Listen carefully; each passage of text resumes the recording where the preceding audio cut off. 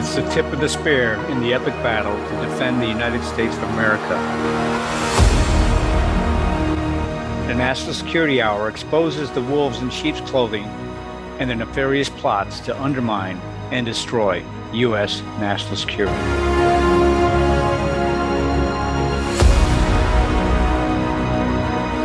Welcome to the National Security Hour on American Out Loud News, the radio network on iHeartRadio, where you will hear the voices of freedom and the out loud truth. I'm your host, Sargis Sangari, Lieutenant Colonel, U.S. Army retired, the CEO of the Near East Center for Strategic Engagement, and the host of New Paradigms with Sargis Sangari, and also the host for the National Security Hour. I do want to remind our audiences who are listening to the program today that America Out Loud Talk Radio plays on the iHeartRadio network. You can also listen on our media platforms and players from any web browser anywhere in the world.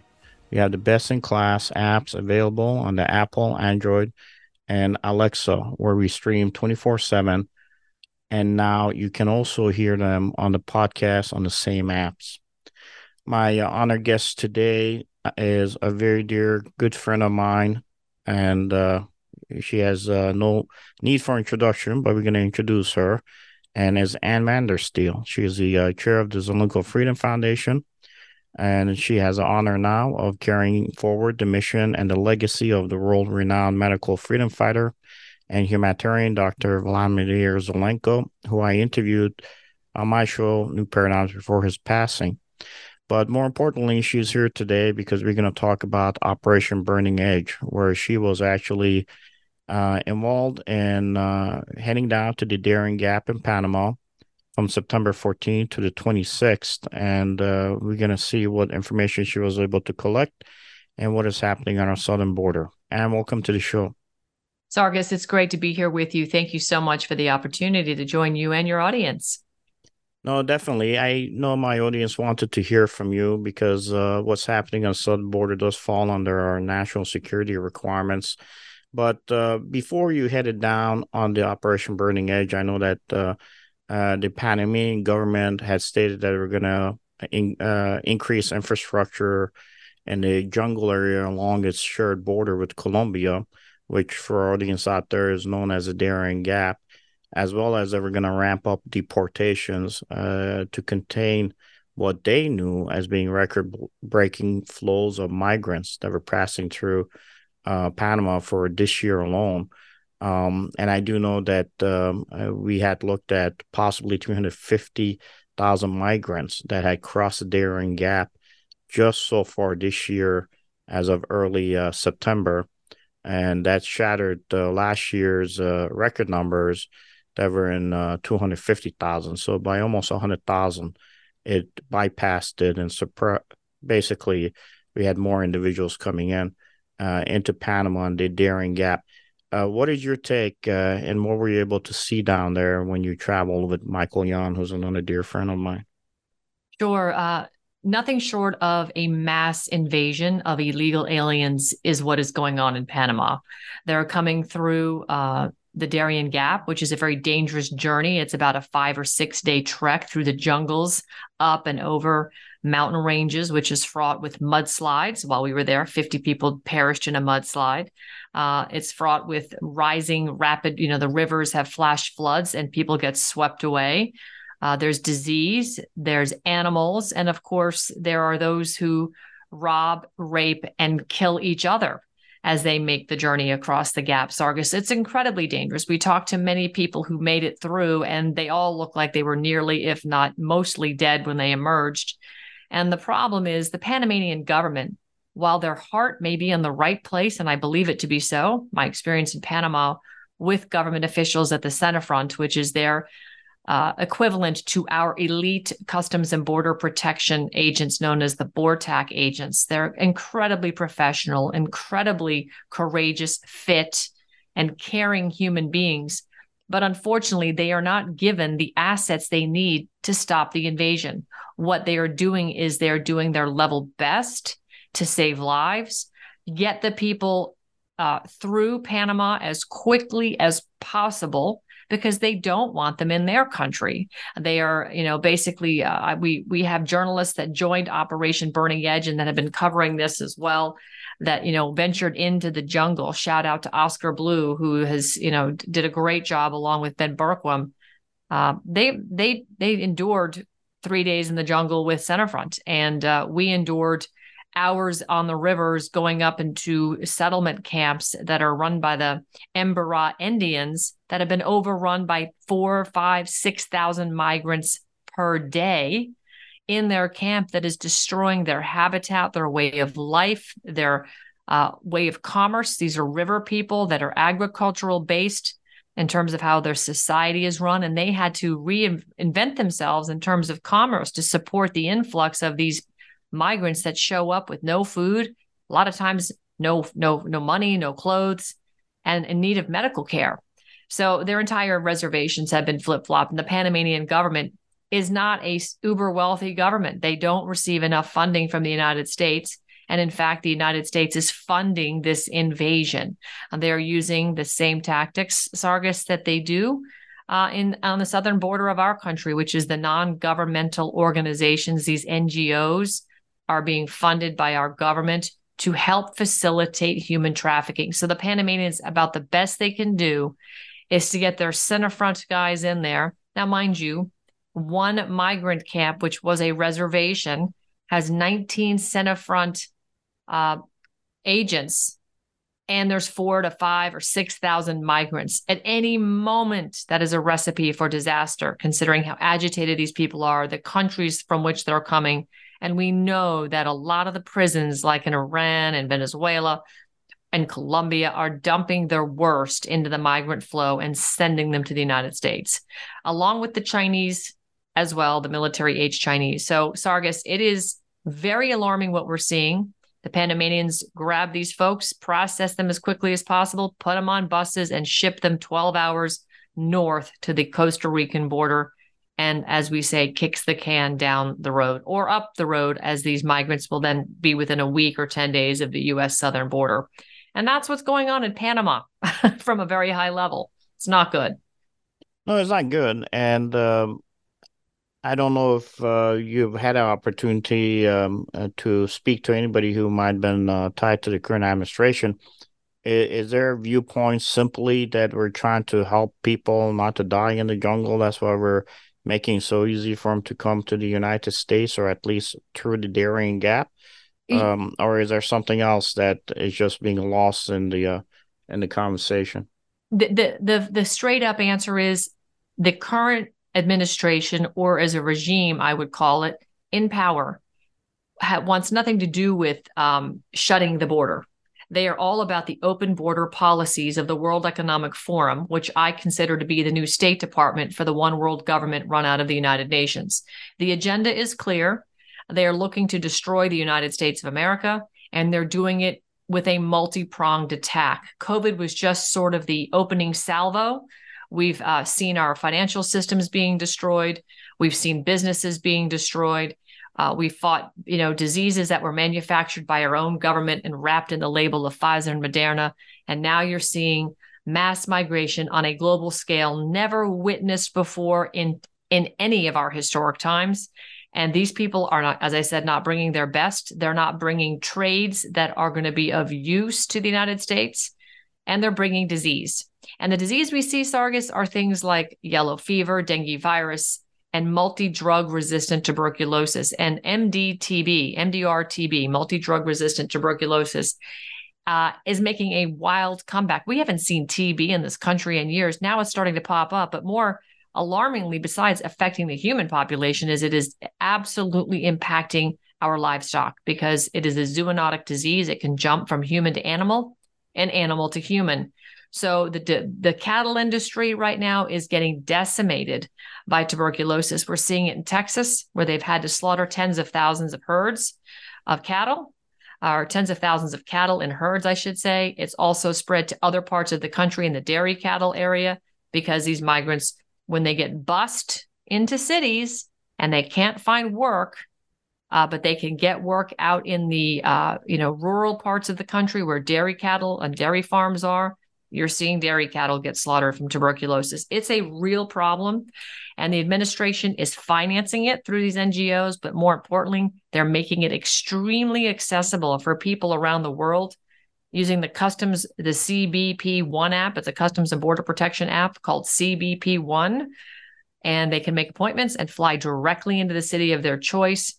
And through the app or through the immigration process, they're immediately getting signed up to receive $2,200 per month per migrant. Meanwhile, Sargis, you're probably aware of this, that the national average for Social Security is about $1,400 a month for Americans who pay taxes for 40 or 50 years and work their whole life. So it's just such an abomination. It's an affront on our Constitution. It's an affront on our founding fathers and our republic. And frankly, it's an affront on the American people. I say the United States government with these policies are declaring war on the Americans and our sovereignty and our freedoms and our safety and security. It is a massive national security threat across a multitude of areas, from health and safety to food security. So we have a real problem. No, we do. And even here in Chicago, actually, last week, I was absolutely shocked and floored to find out that one of the police stations here, the warning was, do not come to the station because they have scurvy in the station.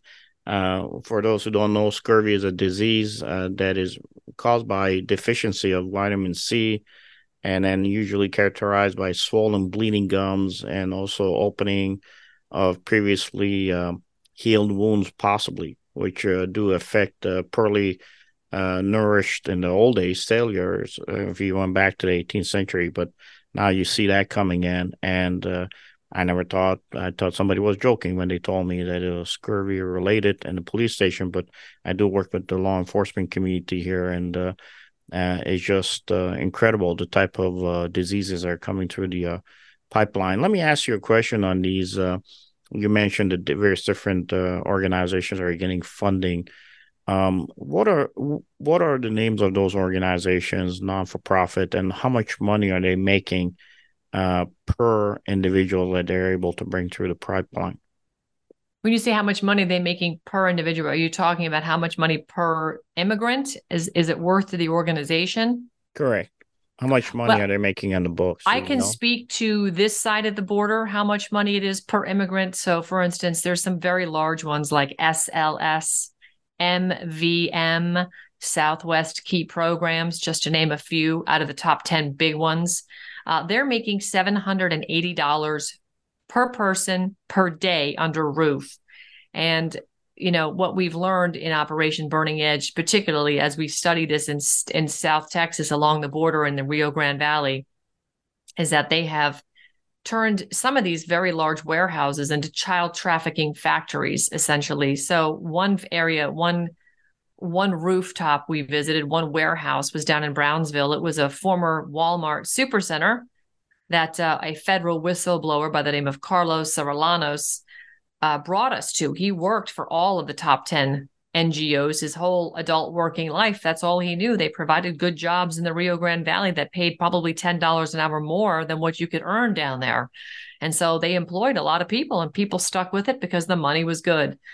But what you've got organizations that are housing somewhere between 2,000 to 5,000 children under one roof and getting paid $780 per day per child to feed, clothe, and house them, and provide some sort of education. Now, you know, I know there's some expensive boarding schools and universities out there, but I don't think any of them cost anything like that. So it is a complete government slush fund money laundering operation, while they are also engaging in child trafficking. And a lot of these organizations, sadly, are moving these children from warehouse to warehouse and working together as different organizations do to keep the money funnel going. They're also paying for the coyotes, for the cartels to smuggle these children in. And a lot of these kids lose their parents along this difficult journey because the kids are going to be put out into child sex trafficking. And a lot of these warehouses are flying children in the dead of night into homes and neighborhoods all over the country, where these children are then presented to their, and I say in air quotes, a sponsor who pretends to be their aunt, their uncle, their, you know, mother, father, whatever, but they're homes of illegal aliens that are pimping these kids out. I received a list from one of the federal whistleblowers that was included 8,600 children that had been moved around the country into neighborhoods everywhere, Sargis, everywhere. And that was just a 4-month period from one of these warehouses. We've got hundreds of these warehouses all over the country, and they're all doing this. So we have child trafficking at a level that we can't even fathom happening in our neighborhoods all over the country. It's not just under these warehouse roofs. And the money is huge. It's absolutely unfathomable. The Health and Human Services has a $2.9 trillion budget. And I have yet to find all the line items directed at all of these different NGOs because they have it buried and under funky places that you wouldn't think to look. So it's going to take a team of people to go through their budgets line item by line item and look to see where the money's going. But it's immense. It's immense. Real quick, we got a couple of minutes, and we could talk about it when the second portion of the segment begins. But do you know which department in the federal government can look at those numbers, or has anybody from Congress tried to look into them? Well, I would hope somebody from Health and Human Services would step forward as a whistleblower. We've been talking about this now for 2 months. I think this is really a Freedom of Information Act request. The problem with that is, as we know, they will change the language around this and call it something else. So it really requires somebody to get a hold of that whole budget and go line item by line item through that entire budget. Because like Joe Biden was using a pseudonym, these folks have become very crafty with how they spell things or title things so as not to draw attention to what the money is really going for. It is so fraudulent what's going on in our government at this point, Sargis. It's really hard to account for all the different money. But when Health and Human Services has a $2.9 trillion budget, you have to stop and ask yourself, what in the heck is going on with the quality of healthcare in this country has gone through the floor? Yeah. Is it really worth $2.9 trillion what's going on? And, when these children are being trafficked and they want to go home, is it really worth $2.9 trillion to have a line item for these NGOs that are just basically child trafficking on steroids? Sargis, I know we've got to go, but our own military Fort Bliss in El Paso has a warehouse of children as well. So this is how pervasive it is. It's everywhere in our government. Is unfortunate, but we'll continue our discussion in the second segment with Ann Vandersteel. Cofix RX nasal solution has completed the circle and is now offering throat spray with povidone iodine. That completes the protocol doctors like Peter McCullough recommend. If staying healthy is important, you'll want to make sure to add throat spray to your next order of Cofix RX. For a limited time and exclusive for America Out Loud listeners only, you can save 25% off your entire order. Let's double down against colds, flus, strep, RSV, HRV, COVID, and more. Click the banner or go to America Out Loud shop to get 25% off your entire order. Use coupon code OUTLOUD25. That's coupon code OUTLOUD25. We know you love the versatility and portability of the Genesis Fogger, but sometimes you just want to set it and forget it. Well, we heard you. Introducing the UX4 HOCL Atomizer. This stationary unit quietly protects you and is perfect for smaller spaces. With over 250,000 units sold in Japan, it's now available in the United States. Visit genesisfogger.com/outloud to see the UX4 in action and receive a 15% discount on either Fogger with promo code OUTLOUD. With Genesis, you're ready for anything.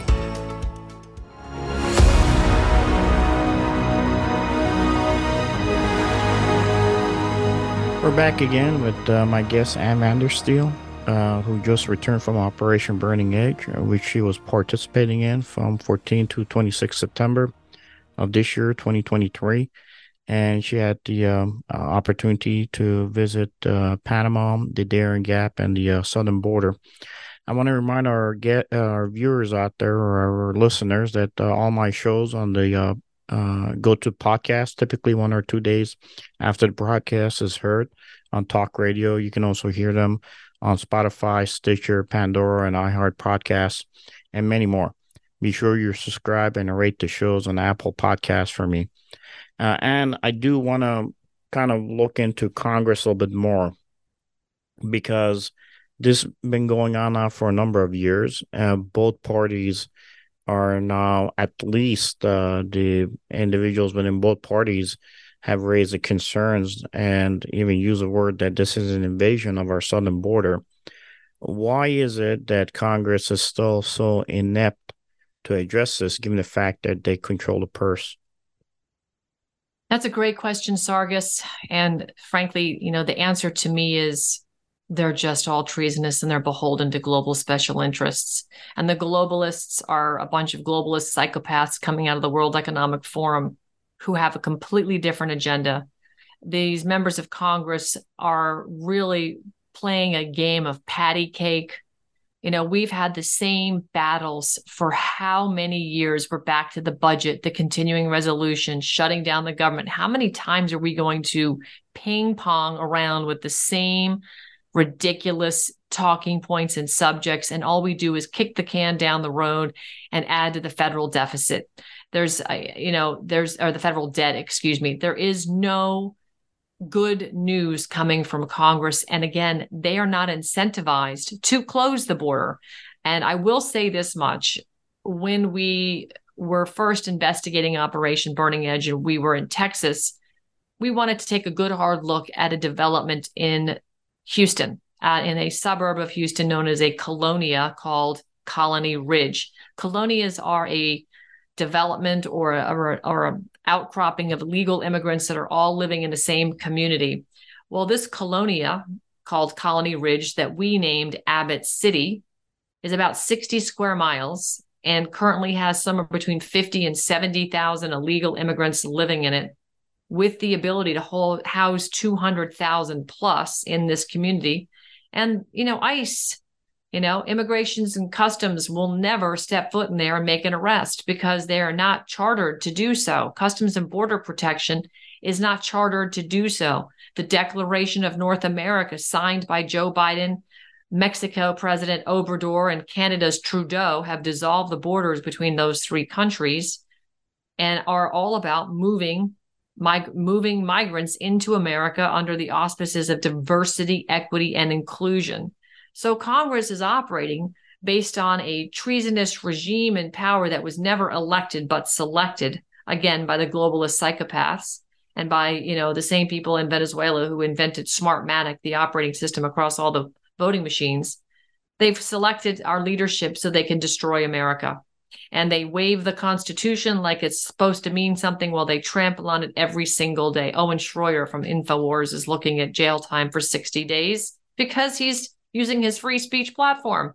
I mean, J6 habeas corpus has been suspended for all J6 prisoners. They haven't had their day in court. It just goes on and on what they're doing. Meanwhile, we're looking at a regime that has broken all kinds of laws and is clearly destroying America, instructing Customs and Border Protection agents to cut, razor wire and allow illegal immigrants in to be processed and moved into these NGOs and Catholic charities, and we're paying for all this. Nowhere in our Constitution does it say that America is supposed to fund any of this.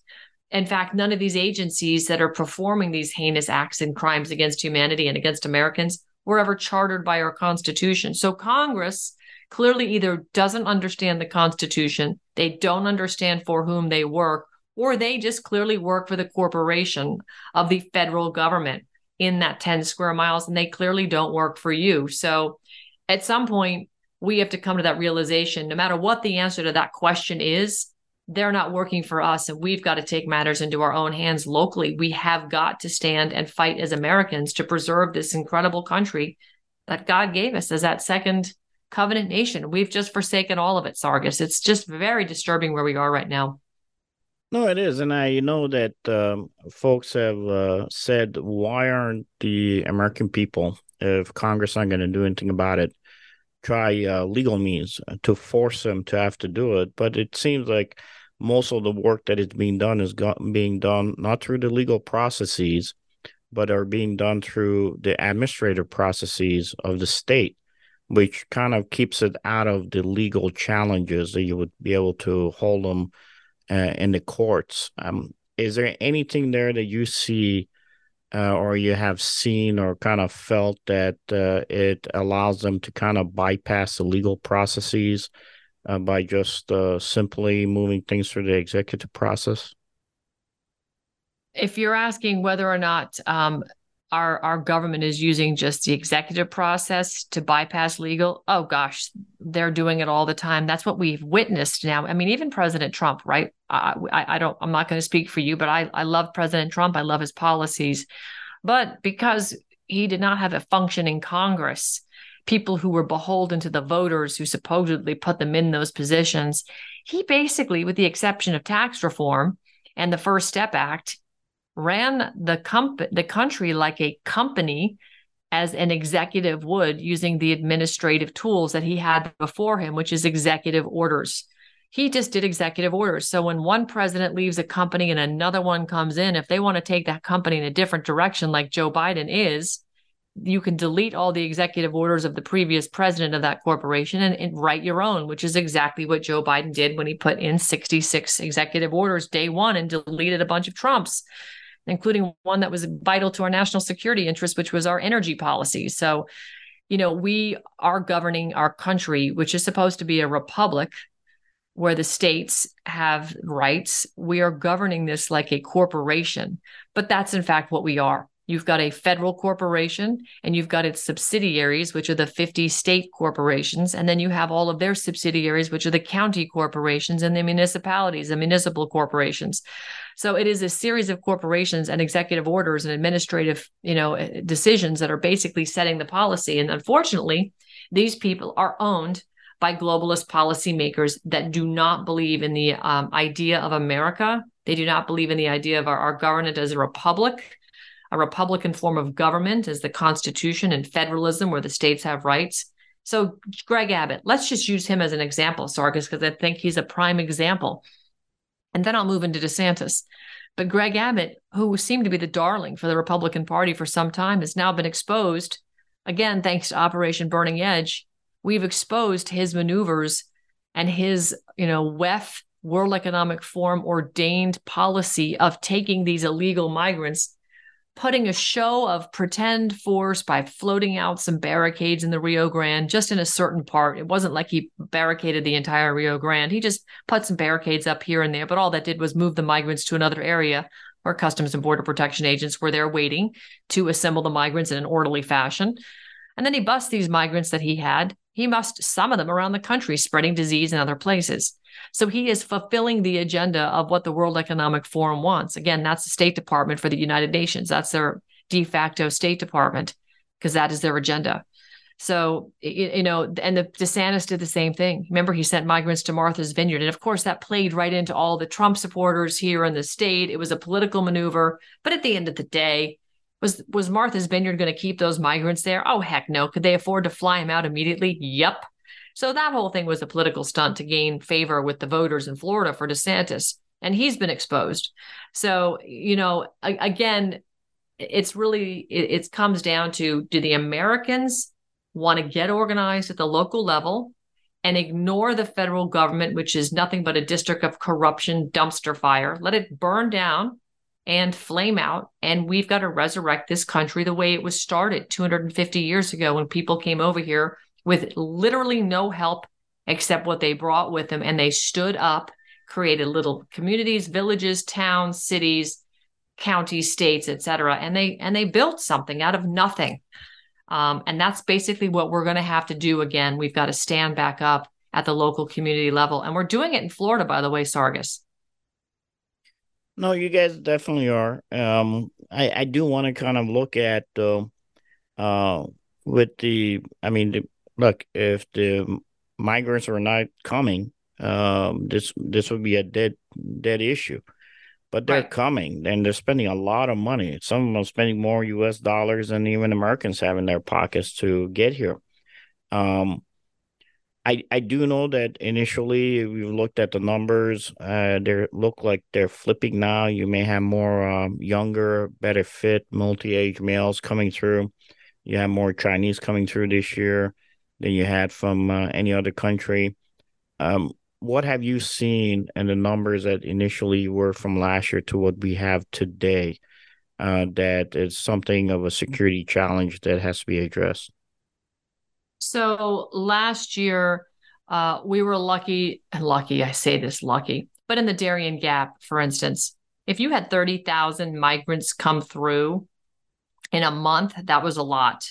We're already seeing over 80,000 migrants coming through in a month now. So we're on track for 1 million migrants in 12-month period coming out of the Darien Gap. And that's just one aspect. If you look at the migration flows and the countries that are coming through and what the policy changes of this regime have enabled, if you were coming through the Darien Gap, it's because you did not have a lot of money and you were willing to assume the risk and the danger of making that 6-day trek through the mountainous jungle, which was fraught, like I said, with disease, rape, and robbery, as well as, of course, just natural hazards, flash floods, mudslides, et cetera, and the animals in the jungle. You were willing to risk that because it was the least cost route. But if you have any money at all, and if you're from China, you know that, and you know this, Sargis, nobody leaves China without the approval of the Chinese government. So why are they allowing all of these military-age men that are incredibly fit? As my good friend Colonel John Mills says, I'd like to talk to the people with good teeth and flat stomachs, because clearly, if you're under 30 and you look like that and you're coming here, you've been trained. So the Chinese don't let anybody go without their approval. So why are they allowing all these young military-age males to assemble and come through the Darien Gap? It doesn't cost them a lot of money to send them that way. But for those that have money, they could fly in to other countries like Nicaragua, Costa Rica, Mexico, and the journey becomes a lot simpler. And that's what you see happening. But then you layer on the fact that the Customs and Border Protection have an app now, CBP One, which the cartel, by the way, hacked into and was making appointments for up to 190 different countries and allowing these people to fly into the city of their choice and bypassing the whole Customs and Border Protection entry points. They're literally flying into Atlanta, to New York, to West Palm Beach. I saw this with my own eyes when I was in Dallas a few weeks ago. And because I do fly a lot, I have a high status on American Airlines. And I would say probably 60, 80% of the time get an upgrade to first class because I have so many miles and so much flying and my level, which is nice. I'll take the free upgrade. That's awesome.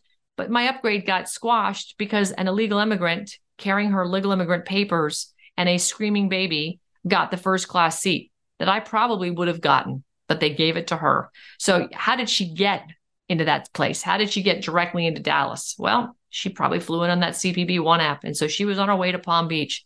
How about that? No, it's a shame, but it's a reality of what we're dealing with. And it doesn't seem like it's going to change, at least through this administration. So if it's not going to change through this administration, what are we going to do about it as far as setting the stages for hopefully a change in administration that gives us an opportunity to at least maybe try to address it over the next 4 years after the next election? So what would be the plan from your perspective if you're an advisor as to how to progress? Oh, it's become crystal clear to me. And in about the last 7, 8, 9 months, I have become a stalwart for tactical civics. And tactical civics is a trademark name by a gentleman named David Zuniga. He started an organization that has a website, tacticalcivics.com. This is a very simple and, as I call it, an add water and stir constitutional solution to the problem we have at hand, because we, the people, have forsaken our Constitution, we have forsaken our Declaration of Independence, and we certainly have forsaken our civic duty. We are the government, and the elected officials are supposed to do what we say. And what we're seeing now is they're doing anything but what we're asking them to do. And we have no place to take our grievances. We have nowhere to go to adjudicate problems. That's what we've learned, right? We are basically defenseless and offenseless. But we really don't have to be offenseless. We can actually get together and solve these issues. And we've done it in Florida, where we've actually assembled with our county commissions, and we've gone to our commissioners and we've educated them. For instance, with COVID, we educated them onto the ills of the poison death shot and remdesivir, and why they just, should not, have these moving forward in enforcing any of the residents of these counties to be subject to the government, the federal government, or the WHO. As our good friend Dr. Zelenko likens it, the World Homicide Organization should have zero jurisdiction over my body sovereignty. And so Collier County led Florida with the first initiative of a resolution to protect the residents, the citizens of Collier County and Naples from the federal government overreach, as well as the WHO. It became an ordinance, and then they actually upped the game and turned Collier County into a Bill of Rights sanctuary county, as opposed to these, sanctuary county for illegal aliens. You actually have a sanctuary county for your Bill of Rights, which is something that has been trampled on by our federal government and other organizations acting in agency around the world. So Tactical Civics is going to train people, and they've got almost 1,000 chapters in 1,000 counties around the country right now, and it's growing exponentially. When I first started with them, it was a couple hundred counties. So in the last 6 months, we've grown it quickly, and it's growing very quickly every day now. And this will teach you how to stand up and get an ordinance for your citizen grand juries, and then take it to the next level and get your Second Amendment constitutionally protected, militias, which basically is a well-regulated militia for enforcement of any indictments that come from the grand jury. What do I mean by that, Sargis? Very simply, if a grand jury indicts somebody for a crime, whatever that crime is, they will present that crime and that indictment to the sheriff in that county. The sheriff should arrest because the grand jury indicted, right? The sheriff works for the people, and the grand jury is made up of we the people. If the sheriff decides to side with their corporate county government paycheck providers and not do his or her job that the people have asked him to do or her to do, then the well-regulated militia would be that enforcement arm where the sheriff won't enforce, the militia will make the arrest, and the public pressure that must ensue on the public prosecutor for the county to pursue that indictment and prosecute in a court, an Article 3 court with a jury of the indicted's peers, will manifest in the county courthouse. And if the jury finds them not guilty, so be it. The jury spoke, and that he or she indicted individual is free to go. But if the jury finds them guilty, the indictment will prevail, and the punishment will commence based on the whatever the indictment was for. So let's do this on the third segment. I'm going to explore a little bit more on the militia process, and we'll come back and we'll finish up with Ann Vandersteel on the lessons learned from the Darien Gap.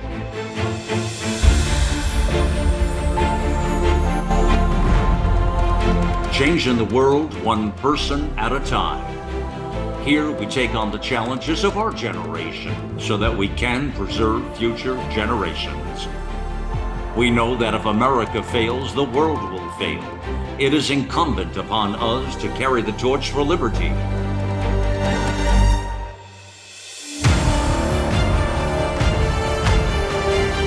America Out Loud Talk Radio. It's a fight for the soul of humanity.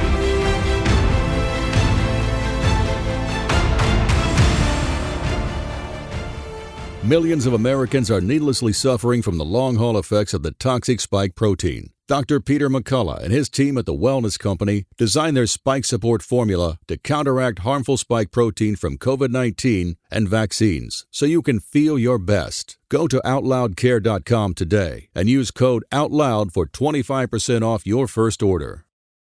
For 25 years, Global Healing has proudly produced the highest quality supplements and cleansing programs that are rooted in nature and backed by science. Get 15% off all of our products using code OUTLOUD. Global Healing, giving you the power to take control of your health naturally.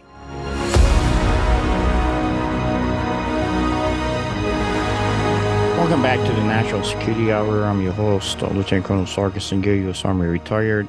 We're here to discuss with Ann Vandersteel, who's the chair of the Zelenko Foundation, and she now has the honor of carrying forward the mission and legacy of the world-renowned medical freedom fighter and the humanitarian Dr. Vladimir Zelenko. Her thoughts on Operation Burning Edge, which she was part of from 14 to 26 September, that looked at all the issues that we are dealing with when it comes to our southern border.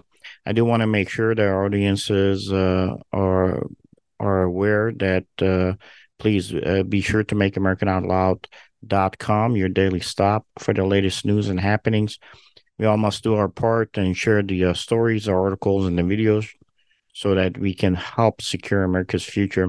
You can also find out more about my show and get all the latest podcasts if you go to the menu navigation bar at americanoutloud.com under our show and or schedule. You'll be able to find out more and you will be in the know. And I do want to take a look at the militia concept that you mentioned. It is very important for us, given the fact that you're right, a well-regulated militia can easily help the states counter what the federal government is doing. Why is it that the various different border state or even non-border state have not tried to use the militia to address the issue of this illegal immigration, or what people have called even an invasion? Well, I think that's pretty self-evident with the fact that we've had a federal government that has attacked our rights to self-defense for as long as I've been alive. I mean, they don't want, in order for this government to control the United States in the fashion in which they want to, and ignore the fact that we apply federalism and we are a union of states that come together, and the states ordained the power of the federal government for 17 essential services, which you and I both know have been blown clean by. They have hundreds of agencies that have nothing to do with the 17 essential services ordained by our Constitution. They are in fear of Americans that can, protect themselves per the Second Amendment for self-defense. But, a well-regulated militia doesn't mean that it's a regulation in the sense that we use it now. It's not about a regulatory state. There's a nuance there. It means the militia was in an effective shape to fight. So, the Militia Act of 1792, of 1795, it gave the president the authority to call out the militias permanent. So the Militia Act of 1808 went on to then further provide funding for arms and equipment to state militias. We have to have an ability to defend ourselves. And part of the problem is these people in federal government and state government, our governors, for instance, have sworn an oath, supposedly, to defend our country from enemies, both foreign and domestic. Well, we have international threats coming across our northern and southern border every single day. We also have domestic enemies that are funding these international threats coming over our border every single day. So why aren't the governors calling out for the militias? Because, the American people have a right to self-defense. And unfortunately, the Americans have been brainwashed into thinking you've got to go constantly to the federal government for support. And when your own sheriff isn't able to deal with the onslaught, and they're getting shut down by the governor of their state, who is encouraging this onslaught, it becomes a real problem, and we now have to turn inward and go back to the concept of a well-regulated militia where we have men and women who are fit to defend their turf, their home turf, and you've got to do it county by county. We are getting down to that proverbial hand-to-hand combat, Sargis, where we have to examine who our public servants are. Do they have our best interests at heart and at stake? And are they exhibiting policies and governing to put our health and safety first and foremost? And I would argue that, majoritively speaking, we're not seeing it right now. We're seeing people that are more concerned with their own self-interest than actually the interests of the common defense of America. Well, if they had our interest, our country wouldn't be where it is today. Unfortunately, I've fought against insurgencies. I've led insurgencies to fight. And it's not difficult to run an insurgency. All you got to do is show that people in power are not capable. So if you want to really break down the institutions, you look at our educational programs and our teachers, they're pretty much broken down. Look at the politicians, they're broken down. Look at what's happening to the military, is broken down. Take a look at our legal processes and systems, they're broken down. So if you can start breaking every institution that was created that this country sits upon, especially when it comes to the rule of law, then you could have a pretty much effective insurgency. And you can say, look, the current government is not able to provide anything. And the more folks you have that are coming through that southern border, and some of them, and I would like your thoughts as to why are they even agitated? What is their expectation, or what did they believe that the government here was going to do for them that they think that we owe it to them to be able to do something and help them deal with the situation that they put themselves into by literally picking up and saying, I'm going to walk this line and I'm going to try my best to get into the United States. So what is it that is really from your interaction with them in their mindset that makes them believe that they have a right to violate the laws here, but still have expectations from the current government? Well, look, when you have people looting stores in the United States because the laws now allow them to take, anything under $900 is not a crime, and you can go into a store and just walk out blatantly with $900 worth of merchandise. That's an incentive alone for a lot of these people who've never seen a television set before. Then you've got the lure of the $2,200 a month they're just going to get for being an immigrant in this country. You've got the fact that the CCP has mapped every single home in America using Google Earth satellite images, and they're being told because the American Indian is an ancestor to the Chinese, to the Asian, that by that fact alone, this land of America is really theirs to take, and the homes in America will be for them to use. And so, honestly, Sargis, it's not too far-fetched to consider that a lot of these migrants with their cell phones, their free cell phones, their money, their free healthcare, all the freebies that they're getting, that will not end up receiving. It's very possible they'll receive a text message one day, say, "Oh, I see you're on the corner of such and such and such and such. There's a house at this address 2 blocks from you. It's yours. Go take it." They're able to go get guns, right? They're even able to get jobs. They're able to keep their $2,200 a month. They're not, it's not foreign for these people for, 5, 10 people to live under one small roof. So if you've got 10 people at $2,200 a month, you got $22,000 a month plus free healthcare and other, perks. You're looking at a pretty well off, they're going to be very well off. The problem is they don't understand the cost of living here in the United States is necessarily skyrocketing. We're becoming Venezuela.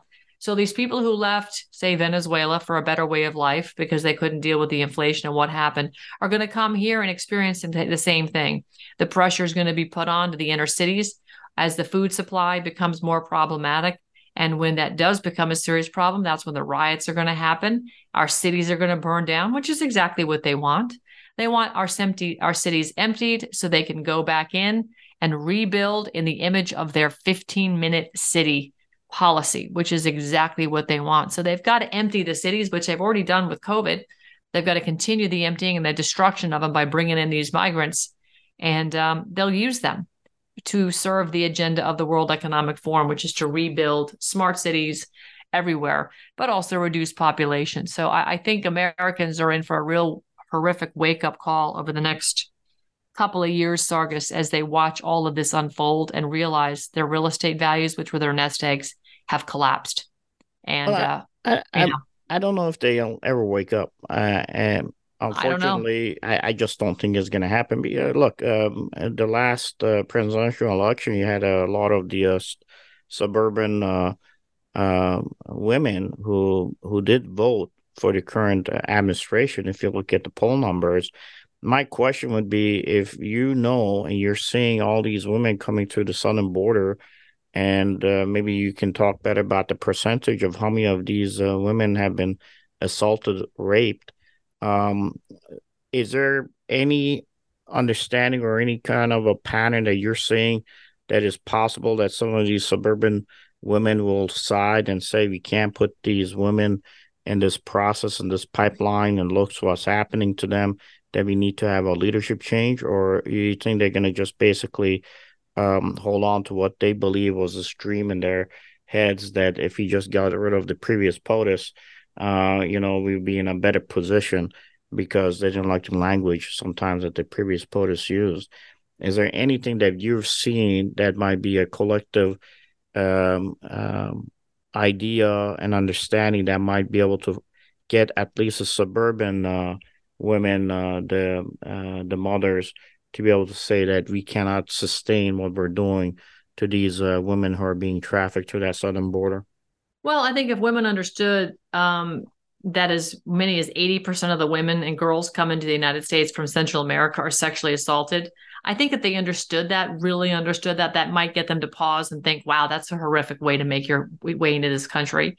And if you also understand that a lot of the jobs that these people thought they might be able to get when they came here, if they were really coming here, quotes, to have a better life, and they thought these jobs existed, only to find out that this current administration has offshored the jobs back to the countries from where they came, and that they're out of luck.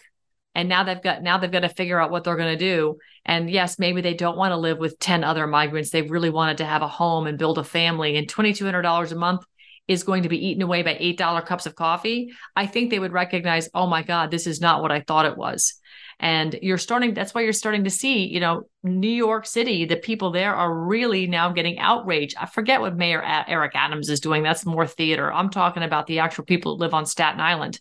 When they're kicking people out of the elderly homes and filling them up with migrants. People are furious. You can't do that. They're Americans that paid to be there, and you're giving it away to migrants. I think those are the stories that are really just squelched by the mainstream media and, deboosted by Google and other search engines that are, in alignment with the Silicon Valley speech cartel, globalist psychopaths, as I call them. So it's very hard to get the messaging out.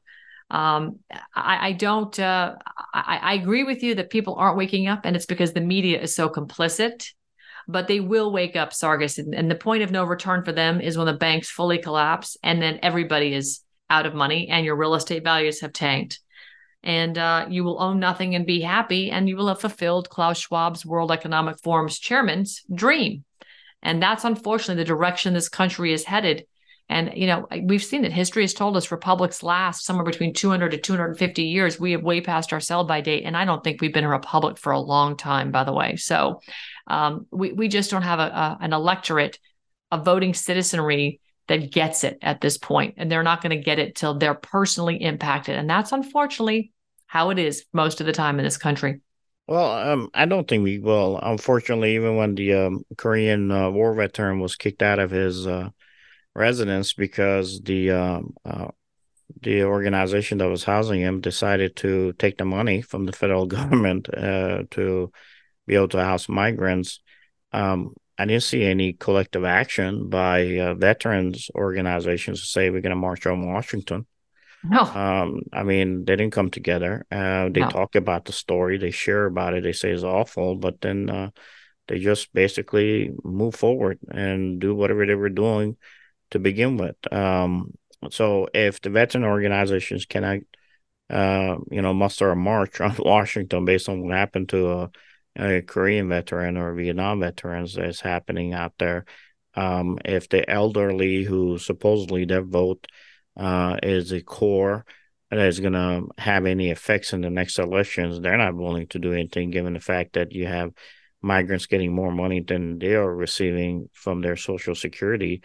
If at the same time you have individuals in the Black community, which a lot of people in the Democratic aisle would say that the core of the Black community is those older, established members of the Black community. If they're not willing to do anything against any of the so-called Soros-funded prosecutors who are just basically allowing the younger Black communities to basically kill each other in the streets, then I don't know what group of individuals you're going to find out there that are willing to do something as simple as just march on Washington, protest, go for, a day and hold a sign up.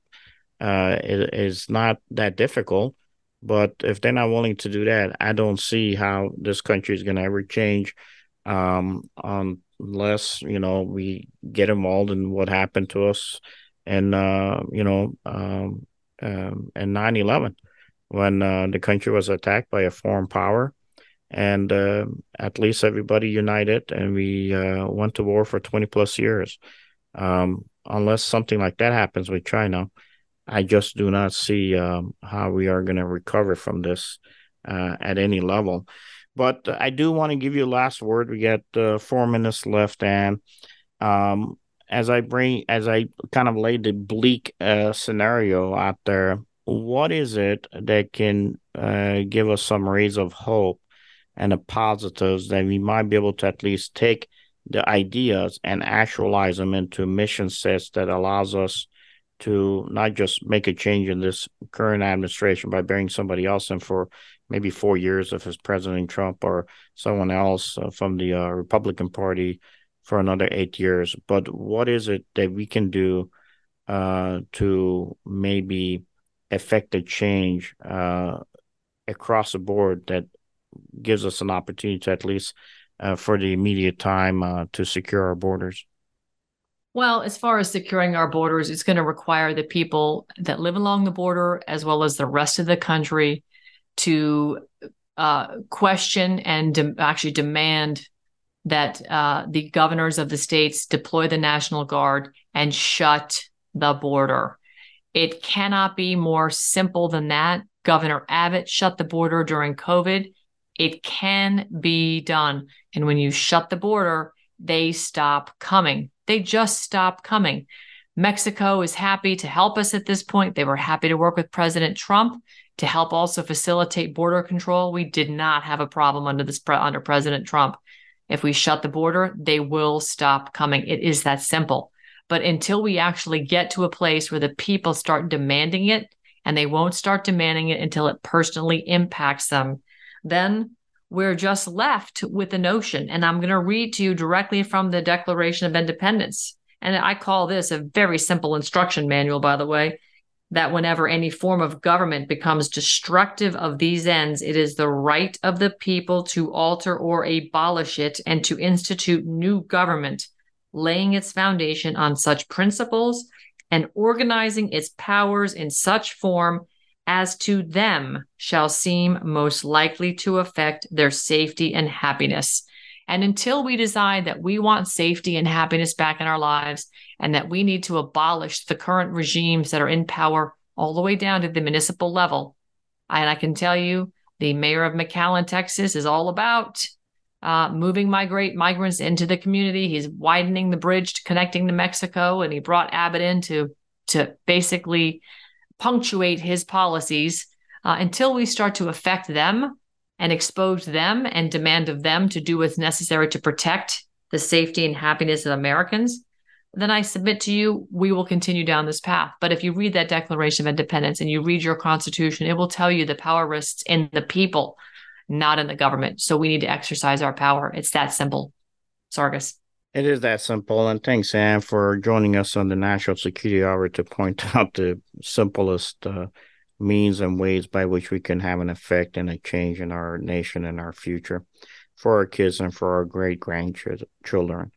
I want our audiences to know, again, be sure to make AmericanOutloud.com your daily stop for the latest news and happenings. We must all do our part, share the stories, the articles, and the videos.